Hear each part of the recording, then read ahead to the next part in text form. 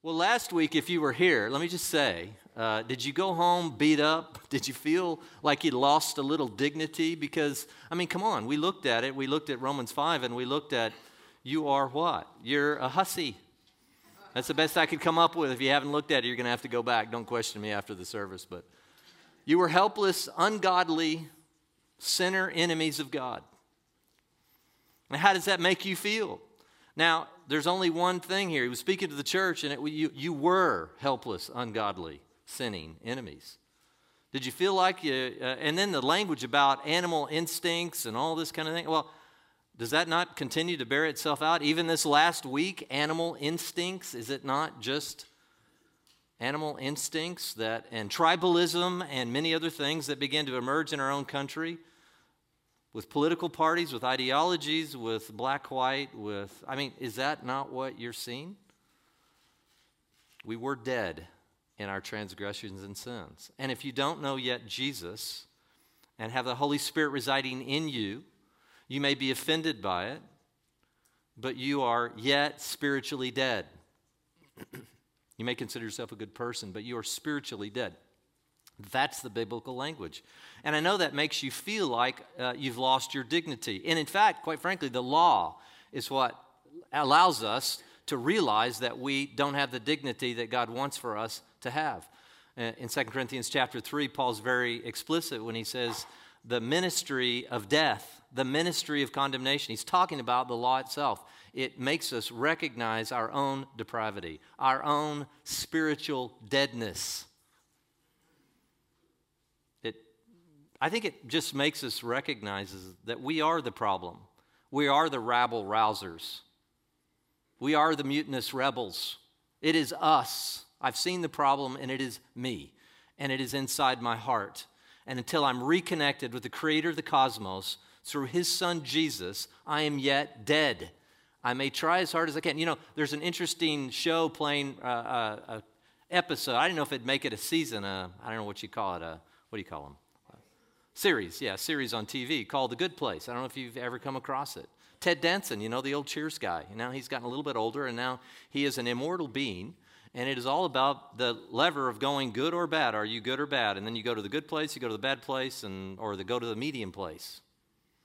And it's a cry out of our culture to say, look, we need moral direction, but they don't know how to achieve it. And if you're still spiritually dead, you may be able to alter your behavior, but you can never do anything to your heart.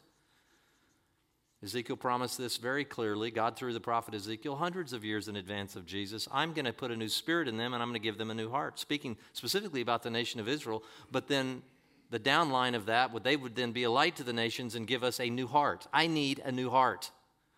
And I don't get a completely new heart when I come to Jesus.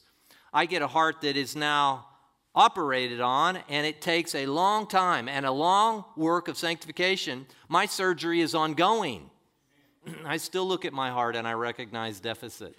But there's something different. As we saw last week, there is an internal ability that is there now. I have resources, and his name is the Holy Spirit. I have resources. Prior to that, I didn't have any resources, and that's what we looked at last week. But you know, the Bible doesn't just leave us without dignity. It has a narrative that gives us our dignity back. Can you imagine this language? A co-heir with Christ. Ruling and reigning for all of eternity with Christ. Sonship, adoption, part of the family. So you may have this level of dignity in your own mind, pre-Jesus, and then you feel like you come and the Bible just wipes you out. The law just wipes you out, and you feel like I have no dignity. Maybe that's the way you left the service last week. I just feel like I don't have, I'm offended by this. I don't know if I can buy this, but the Bible doesn't leave you there in Christ, which is what we've seen over and over in chapter 1 of Ephesians. In Christ, in Christ, in Christ, in Christ, you now move not to a place that you were, or whatever level of dignity you may think you had. It multiplies it exponentially, 1 trillion plus times, and now seats you with Christ in heavenly places. That's just too good to be true. I sat with some of our board this week, and I was tasked with the devotional for our national board yesterday morning. And I said, sometimes when I think of the grandeur of our cosmos, and you hear me talking about it a lot, I'm fascinated with it. I'm always thinking about it. And I was talking to Tess in the car, my 13-year-old, the other day, and we were talking about it. I said, how fast do you think light moves? She says, probably really fast, like 200 miles an hour. And for her, that's really fast. And I said, keep going. 186,000 miles. A second. Light travels 8 times around the earth in 1 second. I said, can you imagine? I said, look at those mountains over there. How long would it take for light to get from here to there? You can't even, it's a fraction of a fraction of a fraction of a second. How big do you think we are? How long do you think now, knowing what you know about the speed of light, how long do you think it would take for light to cross just the Milky Way galaxy that we know about, the galaxy that we live in? Oh, maybe, I don't know, a few days. Probably it's so big. Try 100,000 years just to get across our galaxy. And we live sometimes billions of light years away from other galaxies, and oh yeah, there are 2 trillion other galaxies. Can you get your head around that? I cannot. And you will always hear me talk about that. Anytime I think about trying to describe the grandeur of God, it falls so far short unless we look at the creation. And that wasn't even hard for him. He spoke it into existence. And somehow, thousands of years later, through modern technology and our ability to, in the science community and the birth of science, many by believers, by the way, Bacon and others, many of these guys were Kepler, all these guys, believers, lovers of Jesus, look out and just go, oh my gosh, who are we dealing with here? And it did start in a moment with a spoken word. That's who we're dealing with. Now, do you think to be called a temple of the living God, as Paul told the Corinthians in 1 Corinthians chapter 6, you're not your own. You've been bought with a price. You are a temple of the living God.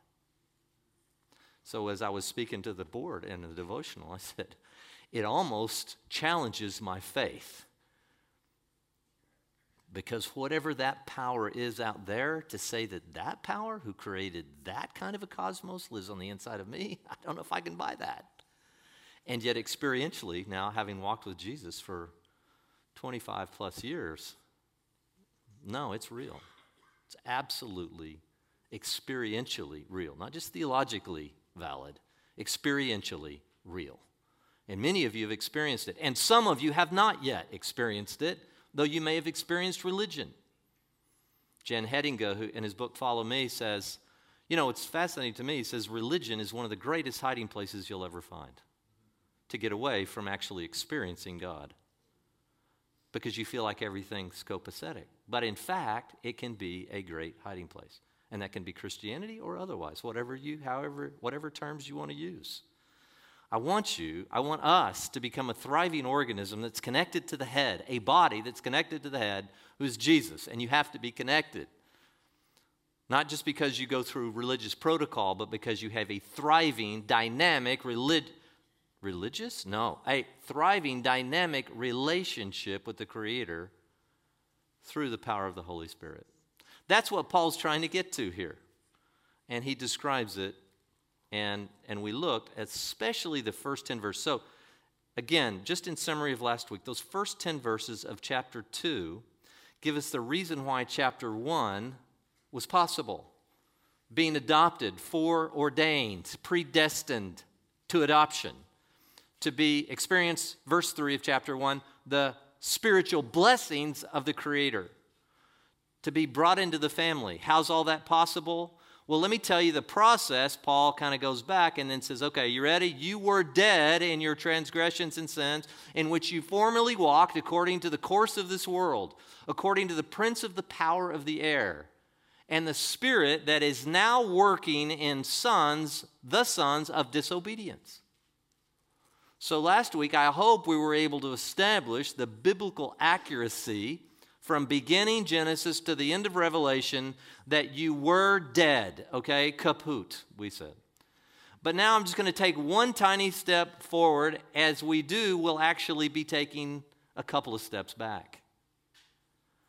I want you, if you will, to go to Romans chapter 9. Romans chapter 9. This runs so much at the core, and again, I've used this terminology over the last few weeks. These are really the moorings of your Christian faith. He said, these are deep theological principles. I don't really need this. Just give me something. That is the culture in which we live. Just give me a pill so I can get healthy. Just give me something. And we don't realize that it takes deep theological thinking, and that's why Jesus said, you've got to love God with all your heart, soul, and mind.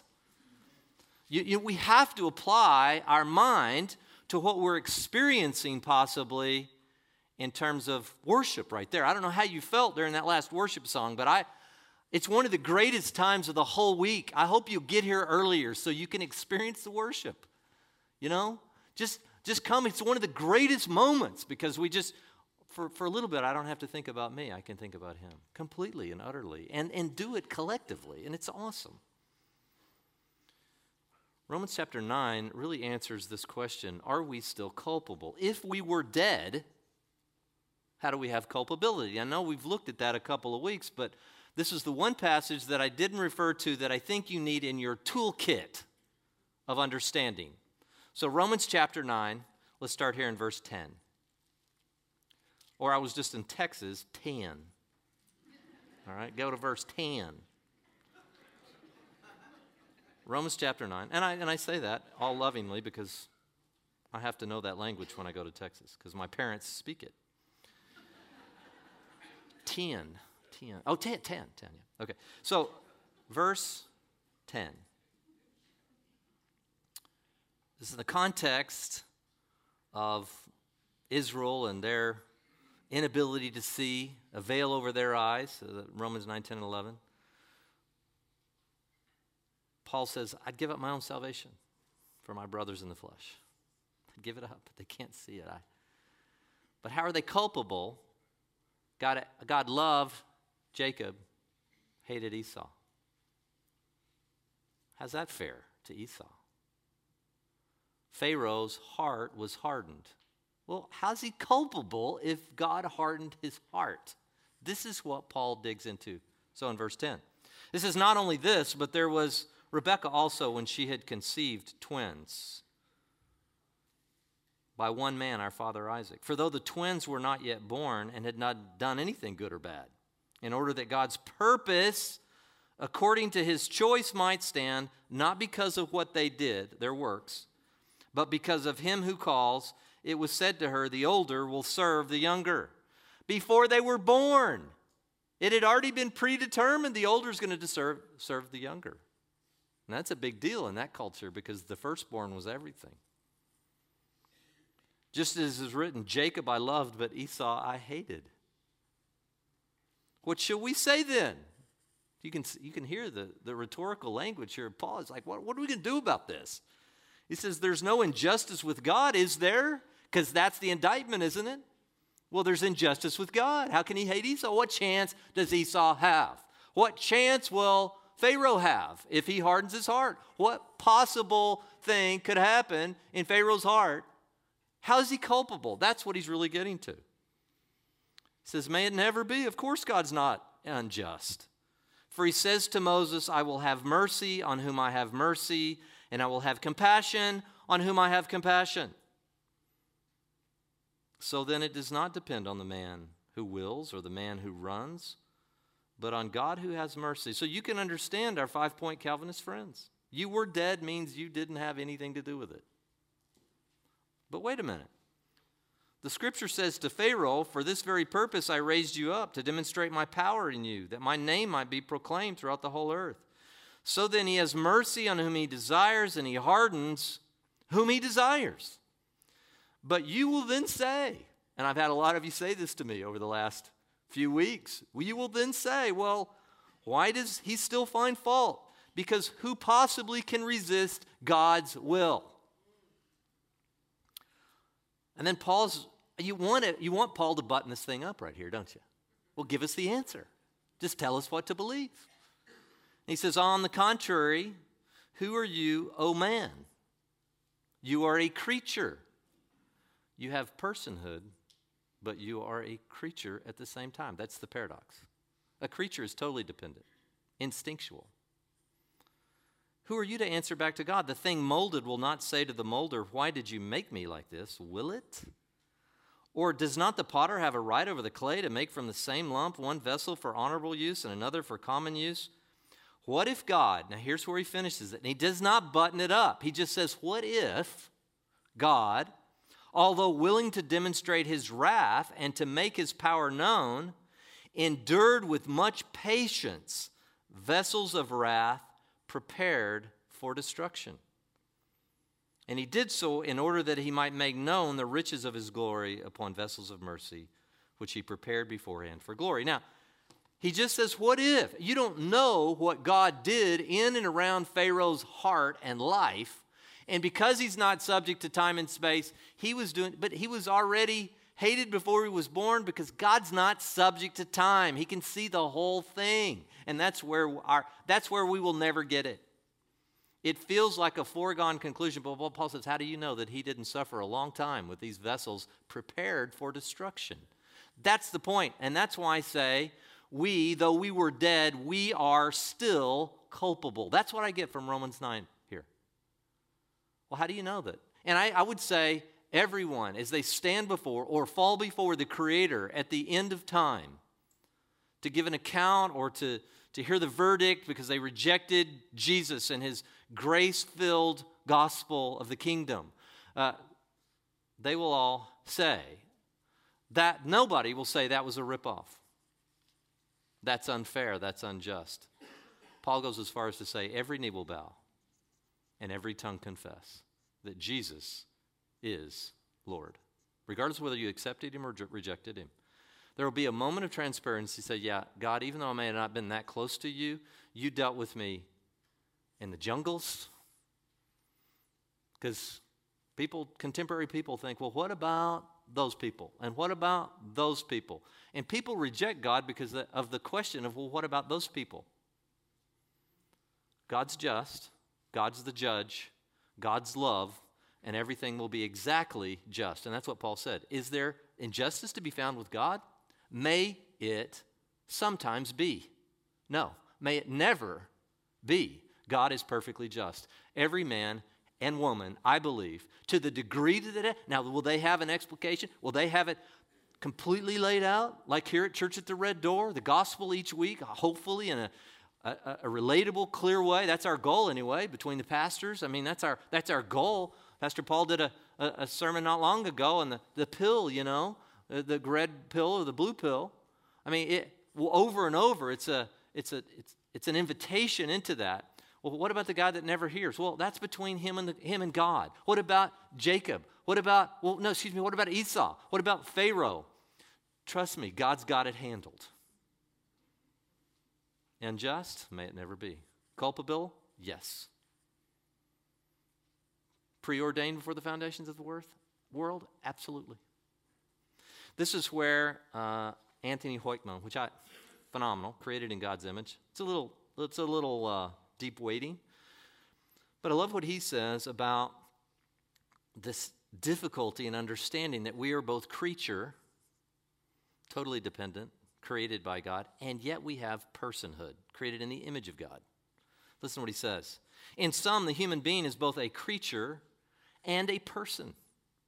Some people say, well, we're not nothing like the animal kingdom. Well, we're a lot like the animal kingdom in some ways. Peter even used that, and we used that language last week. Those like unreasoning animals. It doesn't mean we're animals. It just means we are like, at times, when we're spiritually dead, like unreasoning animals. Can you not see that from the week behind us? Motivated by instinct and impulse. No resources to fight that urge. None. We are both creature and person. He or she is a created person. Now, this is the central mystery of man.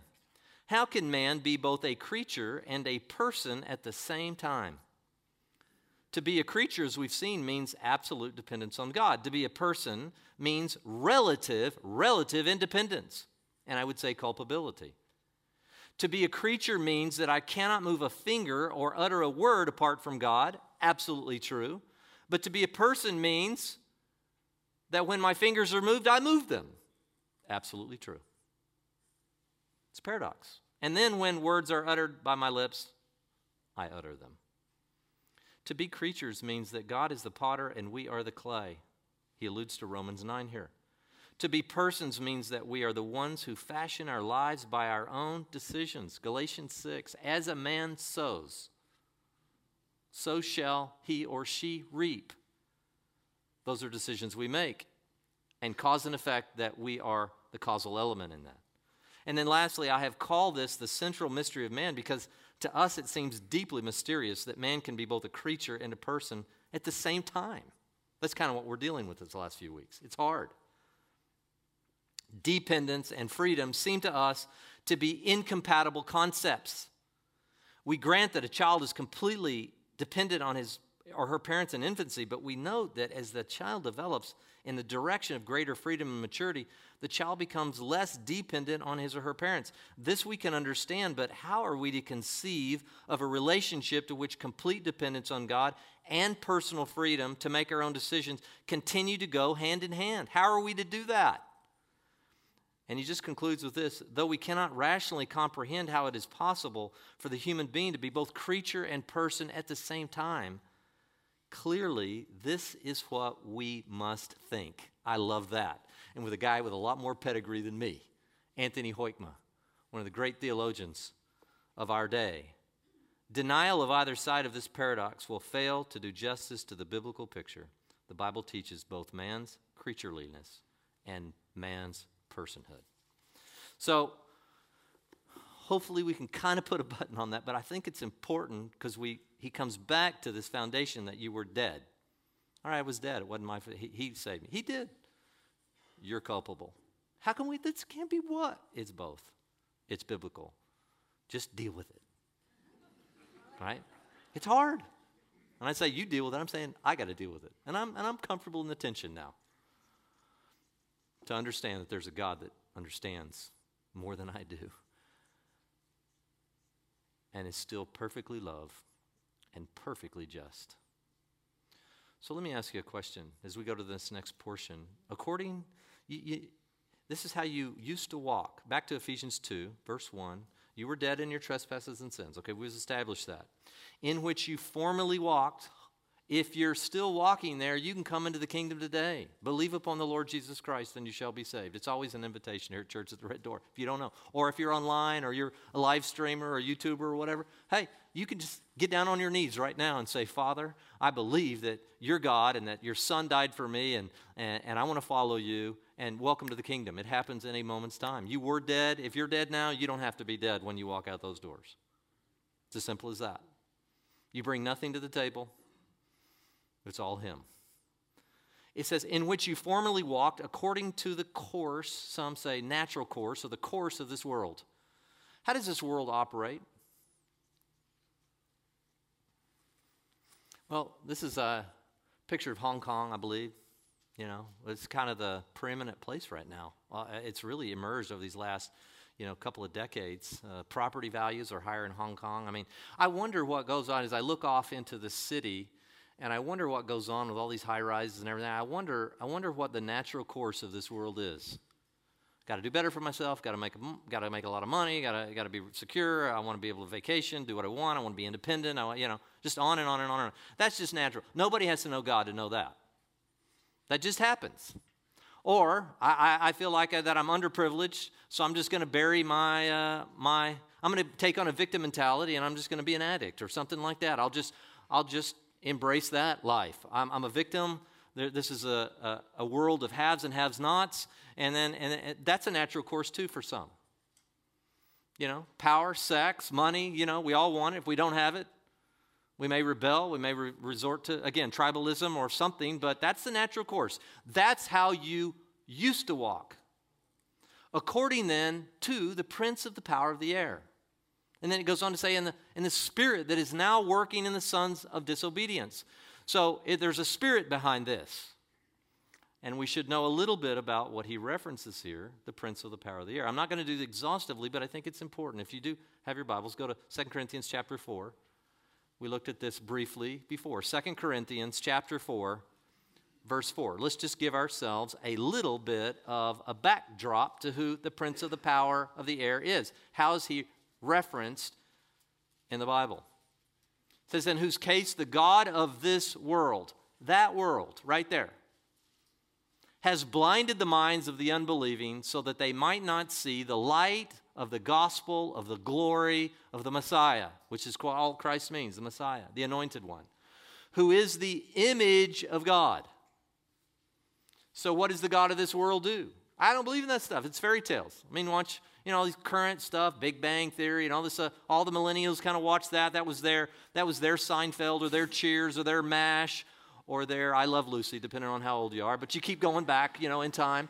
And that's what they watch. And I never watched any of it. And then I became fascinated with it because it's the spirit of our age. Shelton, the guy on here who's this brilliant, incredible mind, and he has a mother who's a Christian back in Texas. And he talks about her mythology, and he talks about this, and she comes across, occasionally there's loving moments between the two of them, and he does love her, but she lives in her myth. And this is just perpetuated over and over and over and over. And if you are a Bible-believing, inerrant Bible-believing follower of Jesus, which I am, and then you go into that public sphere, you will be mocked. You will be made to feel stupid because don't you realize we're past that elf fairy tale junk from thousands of years ago? We've pressed past it. Well, that's just another device in our culture and in our time. It was not always that way. But since the Enlightenment, post-Enlightenment world, it's been increasing that science is now the answer to all things. And we will get in here, we will get more deep into that, I think, as we get into the new year. So he blinds the mind of the unbelieving. Okay, that's either true or not true. He either exists or he doesn't exist. I'll also go to John chapter 12, the Gospel of John, 3 different times. John 12, verse 31. John chapter 12, verse 31. Now judgment is upon this world, that world. Now the ruler of this world will be cast out. So now, is this casting out of heaven or is this casting out of the world, or who's being cast out where? And this gets very complicated. In fact, it's actually a theological sticking point for some people. Do you remember, I believe it was Luke chapter 10, where Jesus sends out the 70 to go out and, heal the sick and proclaim the gospel, the kingdom is at hand, etc. And they come back, they're all excited because the demons are subject to them and their name. And Jesus, the Bible says, began to, if you really get into the Greek here, dance ferociously in the Spirit. I don't know what that looked like. But maybe Jesus did a little jig. I don't know what that looks like from a Hebrew perspective. But he did a little jig because he was so. And then he says, Father, I thank you that you didn't reveal this to the wise and the intelligent, but to babes. I looked and I saw Satan falling from heaven like lightning. So the question is, was Satan falling from heaven as they shared the gospel? Now, that was all most interpretations. I think most theologians would say Jesus is just looking back to the moment in time in which Satan fell from heaven and is now on earth, and now he's being taken over by their activity on earth. I don't think he's saying Satan's in heaven as they share the gospel, he falls out of heaven. I think most theologians, not all though, but there is some debate about this, but I think he's looking back historically and he says, I see Satan, his fall, because, Jesus was there. I see his fall, and now he's falling again. In some ways, he's being cast out again. And one day there's coming where he will be completely cast out. And that's why heaven will be heaven. John chapter 14, verse 30. John chapter 14, verse 30. I will not speak much more with you, for the ruler of this world is coming, Jesus speaking here, and he has nothing in me. What does that mean, that he has nothing in me? He has no footstool, no place in my heart. I am the unblemished lamb. Can any of us say that? No, none of us can. But we have the unblemished one living on the inside of us now. And somehow these coexist. The unblemished one through the power of the Holy Spirit, and our blemishes that still exist. Though we are saved by grace through faith, we're still in process. And Paul describes that elsewhere in Romans 7 over and over. These two things are living on the inside of me. It's kind of tearing me apart. It's hard. It's the culture would say, a little angel on this side and a little devil on this side. Well, it's more than that. It's two natures that are battling on the inside of you. But now you have the resources to overcome. Before you were dead, you had no resources to battle what was inside of you. So real true Christianity, bottom line, is that the Holy Spirit lives in you. Or he doesn't. Check yourself to see if you're in the faith. How would you check yourself? Does the Holy Spirit reside in me? How do you receive the Holy Spirit? Believe in the gospel, repent, believe in the gospel, and be baptized for the forgiveness of sins. And you shall receive the gift of the Holy Spirit, which is the seal, the indication that you are saved. John chapter 16, verse 11. So Jesus is using this language. He says, and concerning judgment, because the ruler of this world has been judged. So the ruler of this world, the God of this world, the prince of the power of the air. Are you starting to get a picture of, so the spirit that happens here, just the natural course, is being dominated by an overarching spirit. And that's why if you don't have a biblical narrative in your mind, you're so aghast at how all this negative, racial, tribal, blah, blah, blah, yuck that happens in the earth. And so what happens is people come very vociferous, and I think that's why you've elevated the language within politics today to a level of deep, deep hatred and divide. It's because they don't have any resources to be able to talk about an antidote other than this. And so many of you maybe say, well, I'm on this side or I'm on this side. I don't care what side you're on. You're going to jump in bed with some interesting characters, let's just say. Politics is not the answer. It's necessary, but it's not the ultimate answer. To fight the ruler of this world and to cast him out, we need the truth and transparency of the gospel. Period. So, how about the prince of Matthew chapter 9, verse 34. Matthew 9, 34, if you're taking notes. But the Pharisees were saying, he casts out the demons by the ruler of the demons. Now, so they were aware that the demonic realm, I don't have time to get into it, but Revelation 12 and elsewhere, you see that probably a third, if you interpret that way, and I think most theologians do, a third of the angelic realm fell in this conspiracy that you see kind of played out in both Isaiah and Ezekiel before man was created. And so demons are just fallen angels, and the ruler of those demons is the ultimate fallen cherub that was Satan himself, who was part of the covering angel and had a very intimate relationship with the creator of the universe, although himself being a created being, which is very important to understand. You're not dealing with two powers. You're not dealing with dualism, good and evil, right? And they're equal and they're just back and forth like this. No, you've got God and you've got all the created beings, and powerful, don't misunderstand me, but still a created being, now fallen. That's all Satan is. So he's the ruler of the demons. So there is a hierarchical structure within the context of the demonic realm as there is in the angelic realm. And you may just write that off to myth and fairy tale, but I think the evidence around us is so compelling that you might want to reconsider. People are having experiences all the time. A voice spoke to me. I have this voice. I'm listening to this voice. You hear it over and over. People mass murder. They do. They go. They blow. And you can feel this evil on the inside of it. And if you just have a narrative of just something, just a secular narrative, you don't even have the language to combat it. And what it ends up becoming is everything is disease or a victim mentality. Everything becomes that because you just don't have any construct to which you're thinking that there is a spirit now working in the sons of disobedience that is powerful over the minds and the hearts of the dead, spiritually speaking. Mark chapter 3, verse 22. Mark 3:22. The scribes who came down from Jerusalem were saying, he's possessed by Beelzebul. And he casts out demons by the ruler of the demons. So we got ruler of the demons again. And then in summary, Revelation 12, 7 through 9. Revelation 12, 7 through 9. And there was a war in heaven, Michael and his angels waging war with the dragon. Michael and his angels being those non-fallen angels, waging war with the dragon, who certainly is Satan, who is a fallen angel and a covering cherub. The dragon and his angels waged war. And they were not strong enough, and there was no longer a place found for them in heaven. So this happened prior to even mankind. This is not, and then verse 9, and the great dragon was thrown down, the serpent of old, who is called the devil and Satan, who deceives the whole world. He's a deceiver, blinding the minds.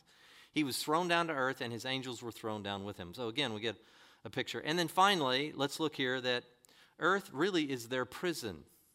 So they were thrown out of the heavenly realm, so to speak, or access to God's presence, and their new abode became earth.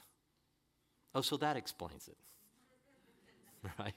And it does. 2 Peter chapter 2, verse 4. 2 Peter, for if God did not spare angels when they sinned, but cast them into hell and committed them to pits of darkness reserved for judgment. So you get this picture. So they were cast into. And then Jude chapter 6.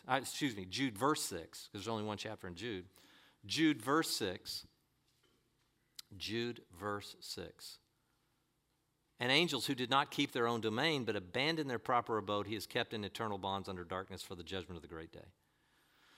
So there was a casting out of heaven, really, and their abode became earth, and in some way it is their prison. Okay? So this is just language that we need to understand. So what is the spirit of the age? And that's where I want to really get, what is that like? Well, we've talked about it. It's just people want what they want. Spirit of the age is I want what I want, and I'm going to do whatever I can. And I don't have to think. And the smarter ones don't have a heart difference. They just maybe do it in a more stable way where they don't get thrown in prison or they don't, But the heart issues are the same. Some of you maybe have heard me teach this, but, there's a tendency to look into the inner city and say those animals, drive-by shootings and gangs and all this kind of stuff, and it's just horrible. Look at those people. Those are the bad people. We're the good people. That's the environment I grew up in. That's what country club people think. And we've got a lot of country club people in this church and in this valley. And there's a tendency to look across the pond to another nation. Oh, look at those people. Good thing we're civilized. We're good people. Let me tell you something. I've been at the country club my whole life. I grew up at the country club. I know that is my world. That's the world I know. I'm sorry. I'm not proud of that or not. It's just where God placed me in life. And I can tell you, there are drive-by shootings behind the walls of the country club just as much as there are in the very inner city. But we do it slightly differently. We don't pull out an actual gun. We pull out our attorneys, and they come blazing. Right? And we're going to sue that guy into submission. And if we have more money than them, we'll keep them bound up in prison, so to speak, with lawsuits for the rest of their lives. Now, you tell me there's a heart difference. The outworking of it might seem different and more animalistic, but to God it's the same. It's the same things: pride, jealousy, greed, anger, all of them. The 4 horsemen of the apocalypse of the heart, as Andy Stanley calls it, it's all the same. It's a heart problem. Maybe you can stay out of jail. Now, what's happened since 2008 is that finally the heart seems to be there, and now we've seen a lot that they weren't able to keep themselves out of jail. And we've seen a lot of CEOs go down and a lot of people. And I've told you before, I actually knew Mr. Ken Lay, and I was with him just weeks before all that went down. And I was and still am friends, though I haven't seen him in a while, the president of the executive board of Enron. I really liked Mr. Lay. I really did. But there was some shenanigans going on, and it was an indication of a heart issue. So the spirit of the age, people just want what they want. So you grew up in a country club or whatever, and you have a stronger ability to keep yourself out of jail. Well, congratulations. You still have a heart problem. And before God, you're no different than the Boko Haram or anything. See, that's where people get offended. So when you talk about being dead spiritually, that's where people still delineate in the world. Good people, bad people. This says all people are bad people. For all have sinned and fall short of the glory of God. You all have a heart issue. You need a new heart. You need a new spirit. And the way that you can do that is through Jesus. Not through Christianity, not through religion, through Jesus. And if you want to call that Christianity later, that's fine. Now I want to go, in closing here, I want you to go to John chapter 8. This encounter still is wild. It's a wild encounter because he encounters many of the Jews of his day. And again, it's important that we don't have an anti-Semitic flair, which this church certainly doesn't. It is not all Jewish people. It is not all Jewish people. Some of the Jewish people. Many of the Jewish people embraced him. As a nation as a whole, they rejected him. Paul says, towards the end of the redemptive history, all of Israel shall be saved. There's coming a day when Jews are going to see Jesus as their Messiah, I believe. I don't know that it'll happen in my lifetime, but we are in this, even in this church, we are seeing, we've got many Jewish people among you, and they're still Jewish. You don't have to say that they've converted. They just found the Messiah. Now they're more Jewish than they've ever been. You've heard me say that, and that's important. Because many Jewish people out there say, well, I've got to leave my Jewishness, and I've got to become a Gentile or something, and they have a picture of that. Wow, that's weird. It's weird. It's weird thinking, but we don't want to perpetuate that in any way. So, John chapter 8, verse 33, with that as a backdrop, this is not anti-Semitic, some of the Jews. But listen to what they did. So they, and I will say some of the Jews, answered Jesus and says, hey, look, we are Abraham's offspring and have never yet been enslaved to anybody. Because he had just told them that they're slaves. If you sin, you're a slave of sin. He says, how is it that you say you have become free? Because Jesus was saying they could become free in him. Jesus answered and said, truly I say to you, everyone who commits sin is the slave of sin. And that's why I said last week, both death and slavery are really for us synonymous here. If you're spiritually dead, you're a slave of sin. Okay? That's the outworking. And the slave does not remain in the house forever, but the son remains forever. Now, what we're learning from Ephesians is that you can become a son or a daughter. That's what I'm saying. That's what's so wild. That's the dignity that is restored to you in the gospel. He says, if therefore the Son shall make you free, how free shall you be? Free indeed. I would just say very free, awesomely free, wonderfully free, truly free, truly dignified. Not a world dignity, a kingdom reality of godly dignity. I know that you are Abraham's offspring, and yet you seek to kill me. This is not challenging. When you see religious atrocities committed in the name of, I don't care what it's committed in the name of. If it's done in the name of religion, Jesus is clear. You need to have this for your toolkit. Are you ready?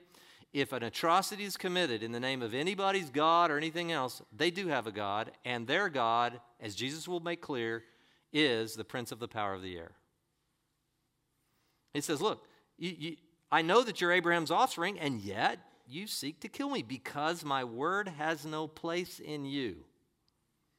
You come to a deal like this, and you hear the word, and you're just shaking your head. You can't wait to get up and get out of here. Or flip off or whatever. Flip off the channel is what I meant. Same thing, though. He says, I speak the things which I have seen with my Father. Now, I love this. Jesus says, therefore, you also do the things which you heard from your father. Now, it's going to get deep here. It's going to get deep. It's going to get caustic fast. They answered and said to him, Abraham is our father. And Jesus said, well, if you're Abraham's children, do the deeds of Abraham. Well, what were the deeds of Abraham? He didn't have the law. He lived 500 years before the law. What would be the deeds of Abraham? He listened to the voice. And he went to a land that God would show him. He had a faith walk. He couldn't have followed the law if he wanted to because there was no Mosaic law, not for another 500 years. So the deeds of Abraham were just obedience to the voice, which is where we're back to today. Be obedient to the voice. Legalism says be obedient to these rules and regulations of which we will construct in our church. No, that's legalism, and it happens in the Christian church too. If you want true freedom, listen to the voice and react and respond. But as it is, you're seeking to kill me, a man who's told you the truth, which I heard from God. This Abraham did not do. You're doing the deeds of your father. And they said to him, we were not born of fornication. We have but one Father, even God. And Jesus said, if God were your Father, you would love me, because I proceeded forth and have come from God, for I have not even come on my own initiative, but he sent me. Why do you not understand what I'm saying to you? Well, I'll tell you why, because you can't hear my word. You are of your father, the devil. Now, many of these were religious Jews. And you say, well, maybe. But are we any different today? Does this message still carry into our culture? Well, I'm a very dignified person. I serve on this board. I serve on that board. I give money away. I do this. I do that. I'm involved in this. Jesus' words would be the same today. Look, you can claim my Father all you want, but why? If you still desire to kill me or suppress me or suppress my words. I'm just telling you, you're an enemy. You're a helpless, ungodly, sinning enemy. Do you get that? You're a helpless, ungodly, sinning enemy. Jesus would come with the same message today. We reject you. Okay, you are of your father, the devil. You are still walking according to the natural course of this world, according to the spirit that is working in the sons of disobedience. It's the same thing. Well, they responded with great joy, the Bible says. It says, and you want to do the desires of your father. He was a murderer from the beginning and does not stand in the truth because there's no truth in him. Whenever he speaks, it's a lie. He speaks from his own nature. That's what I'm getting to here. That's, to me, the spirit of this world. It's a nature that is anti-Christ. I mean, some people are always looking for the Antichrist. And look, Antichrist is anything that stands against Jesus as the Messiah. John says, 1 John says, there are already many antichrists in the world. We have a powerful, strong antichrist spirit in the United States today. But we always have. Maybe a little bit more evident today, but I'm just telling you, we always have. We've never been a Christian nation. We've been a nation of mixed backgrounds and people. And yeah, there were places where I'm very thankful for the theistic foundations of much, and I know so many of our founding fathers were followers of Jesus, and I think it's given us longevity and everything else, but we've never been just a bunch of, well, I'm from the United States, I'm a Christian, therefore I'm a Christian. I mean, I think all of us could agree to that. So, in closing, I would just go down here. We'll jump down to verse 57. The Jews therefore said to him, you are not yet 50 years old, and you say you've seen Abraham? And Jesus said, truly, truly, I say to you, before Abraham was born, not I was, I am. Now, do you think they understood that language? See, I hear this. It drives me crazy. In secular, I'll be watching something on History Channel or seeing some lecture on YouTube and seeing all these secular people. Well, we don't even know that Jesus claimed to be God. Jesus, in fact, never claimed to be God. I'm saying you just don't know the scriptures. You just do not I mean, it's just absurd. Right here, Jesus is saying, when he says, before Abraham was, I am. Well, if you don't know your Bible that well, I'll just tell you, what did this voice from the bush, the burning bush, say to Moses? Moses said, who shall I say sent me? He said, tell him I am sent you. I just am. I'm not created. I'm outside of time. I'm first cause. I'm first cause. And their response, therefore, they picked up stones to stone him. That's blasphemy. They knew exactly. Levitical law says, you claim to be God, that's blasphemy. Unless you're telling the truth. And he was. So, this first, as we see, can you see how deep these roots, these theological roots go in this first few 10 verses? We'll get a little bit more next week as we get into this. We've talked a lot about it, so I won't go into it at great length, but we'll look at, you were children of wrath. We talked about the wrath of God for 3 weeks. And if you would like a little bit more on that, you can go. Again, I don't know, some of you are new, but just to remember, you can go on YouTube now, and there's podcasts. You can go on iPhone, hit podcasts. You can go to Church Red Door, and you just immediately. Can we just give a round of applause for our AV guys back there? Randy, Pete, Steph, just unbelievable. People call and say, oh, you're doing this great job with AV and all that. I said, I got nothing to do with that. That's their ministry. And I tell those guys, that is their ministry. And now Stephanie just joined us and all the guys and the setup and tear down that goes on to this place every week. Can you imagine the work that they do? You are deeply indebted. Don't you exit this church without giving those guys a hug. Take them to lunch one day. Grab one of them. They're incredible people. It's their ministry. It's not my ministry. I'm up here. I do this whether that was going on or not. It's their ministry. So all those things are available to you. All right, look, what do we do with this? If you are now no longer dead, and this applies to you, you were dead, you have reason to celebrate. Don't you? That's why we worship. That's why we worship. Are you still dead? You may be struggling with that. Loss of dignity. You haven't lost your dignity. You never had it to begin with. From a spiritual perspective, God wants to give you your dignity back times 1,000,000,000,000. Co-heir, serve, rule and reign with him forever. Become part of the family of God. Not just his family, the eternal cosmic family of the creator of the universe, of which we will live forever and ever. And I know there will be a new heavens and earth, but there will be a new heavens, not just a new earth. I believe we'll somehow have access to the whole cosmos. And who knows? Stephen Hawking might have been right. There might be even more universes that we don't even know about. Our God is that big. Would that be hard for him to do? We'll have all of eternity to figure it out. I'm going to ask Bob Thompson, one of our executive team members, to come up, if he wouldn't mind right now, and close us in prayer. We have, if you are going with us to Israel, I know there's only, not all of you are here. We have a meeting upstairs afterward. And this is a good man right here, by the way. I love bringing people up that you should get to know. If you're a recipient of the ambassador program this summer, that was Bob's idea. And his precious wife, Joan, they live up in Oregon, in Salem. And he's been an instrumental part of this church. He really has. And so I want him to close us in a powerful, meaningful prayer, of which I have no doubt that people will be forever impacted by as I exit stage right. Love you, buddy. Thanks. Right over here. Come over here in the light. Please, into the light. Do we have another video? Is there another video? No, you're the close. We're a little past time.